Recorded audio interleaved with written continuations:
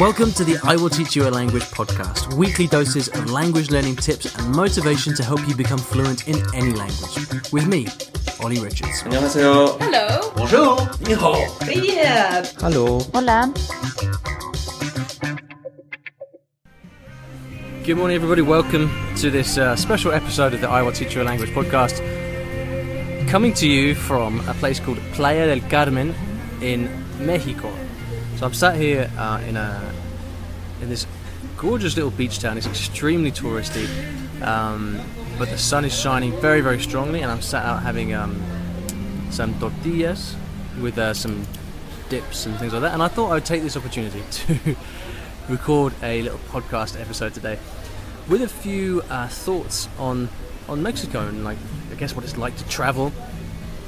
In fact, I think the interesting thing for me has been the experience of traveling to a new country on the other side of the world, but actually already being able to speak the language and being able to communicate with people. It's a very interesting experience.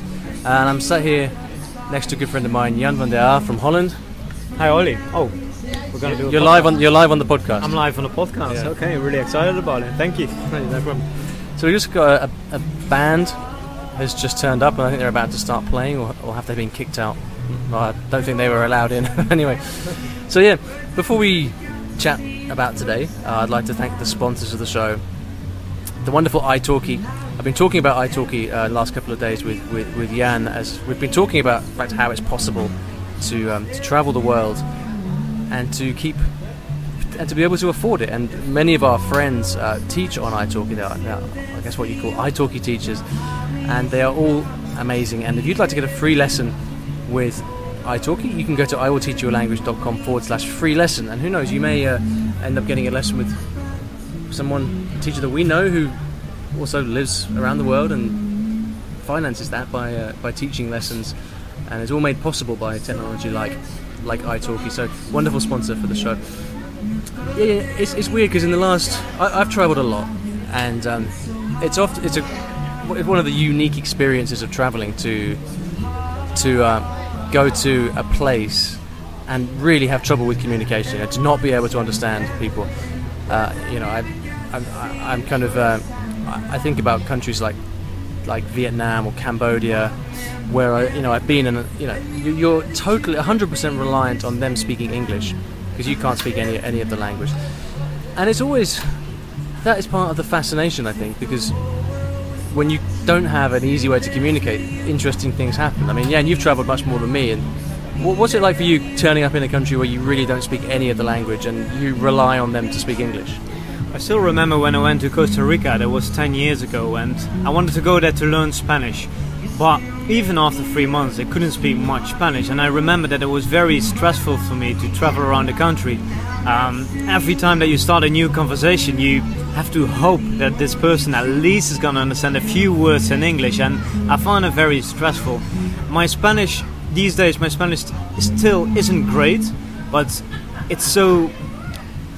Now I can manage to hold conversations and actually to ask for direction, buy bus tickets, actually do everything what you need as a tourist traveling around Mexico, and it feels so comfortable.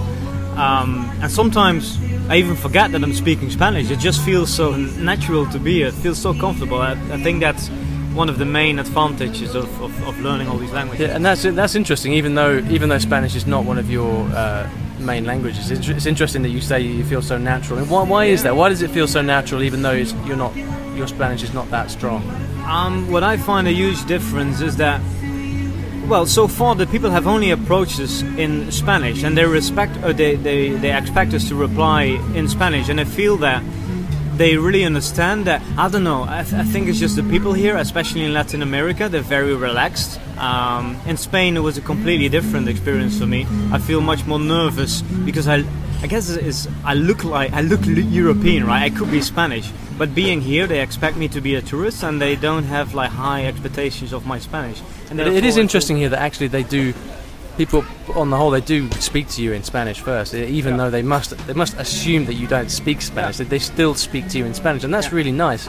I mean, I just compared to my recent experience in Hong Kong, where the people I was hanging out with, everyone would speak English, and it was a nightmare to get good quality Cantonese practice.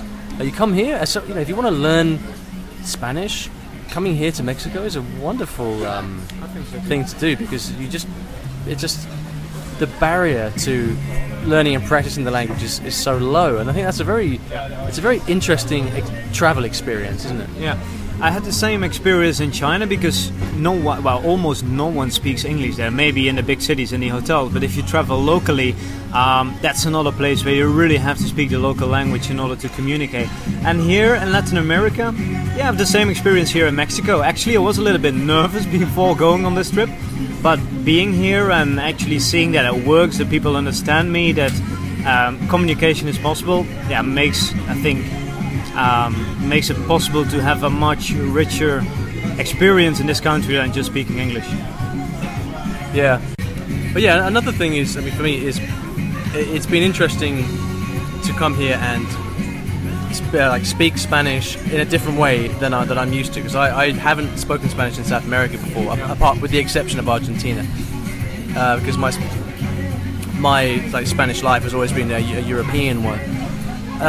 And so it hasn't been completely easy. Often, we're day 3 of the trip now, and I often have to ask people to repeat what they're saying.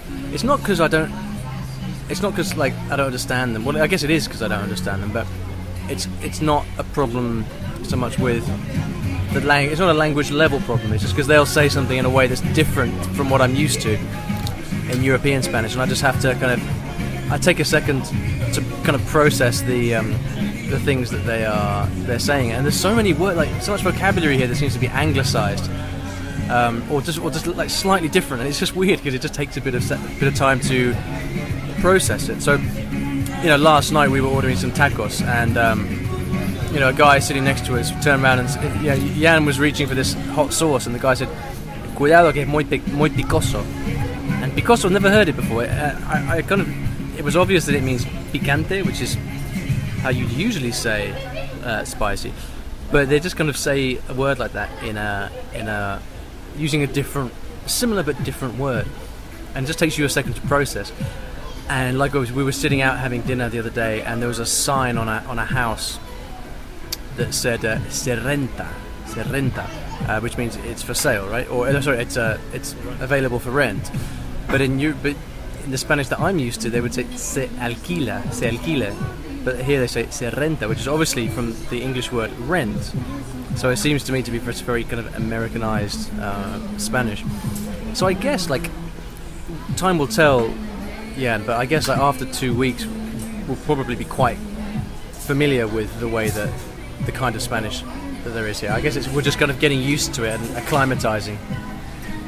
Yeah, I think so too. And what we've done so far is we haven't really had deep conversation with the people, right? We're just traveling around and having some nice conversation, but we have not really made friends or really got to know someone well. Well, it's because we've been in tourist spots. That's the problem, exactly. Right? Exactly. That's the thing. We're here in Puerto del Carmen, in the most touristy street of the city, I guess. So we really have to get out of here. But once we get to those places where not so many tourists come, I guess we're gonna get the opportunity to have more meaningful conversations and actually find out how the Mexicans really speak, and maybe get a little bit of a better feeling for how the people speak here, and maybe we can even start using some of those Mexican words ourselves. A bit more cultural insight, I guess. Well, the plan for us now is we are going to head off to the kind of smallest places we can find, really, and just try to get a bit more of an authentic Mexican experience, which I've been told is out there.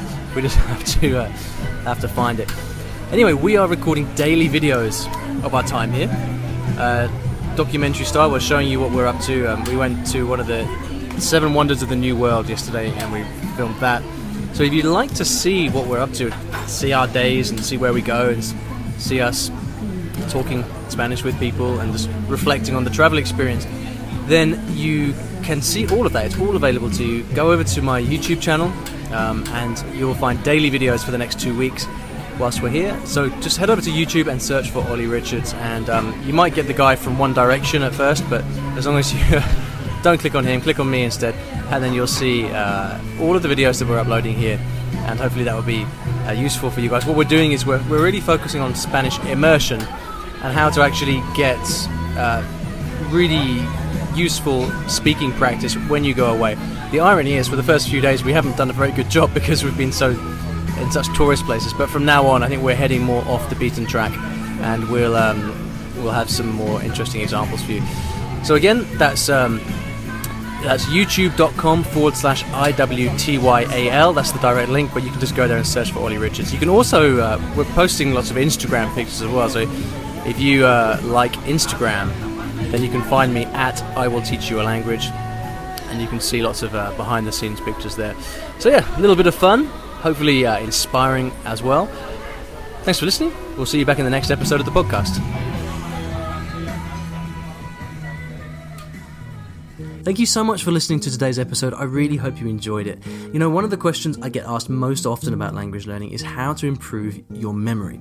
Because things get so much easier when you learn new words and you don't forget them later in conversation when you really need them. So what I decided to do was to put together a short email course. It's a 3-part email course over 3 days that teaches you my favourite techniques for memorising vocabulary and actually putting that vocabulary into your long-term memory. It's a short course, 3 days, it's completely free, and if you'd like to sign up for it, please go to iwillteachyoualanguage.com/free memory course.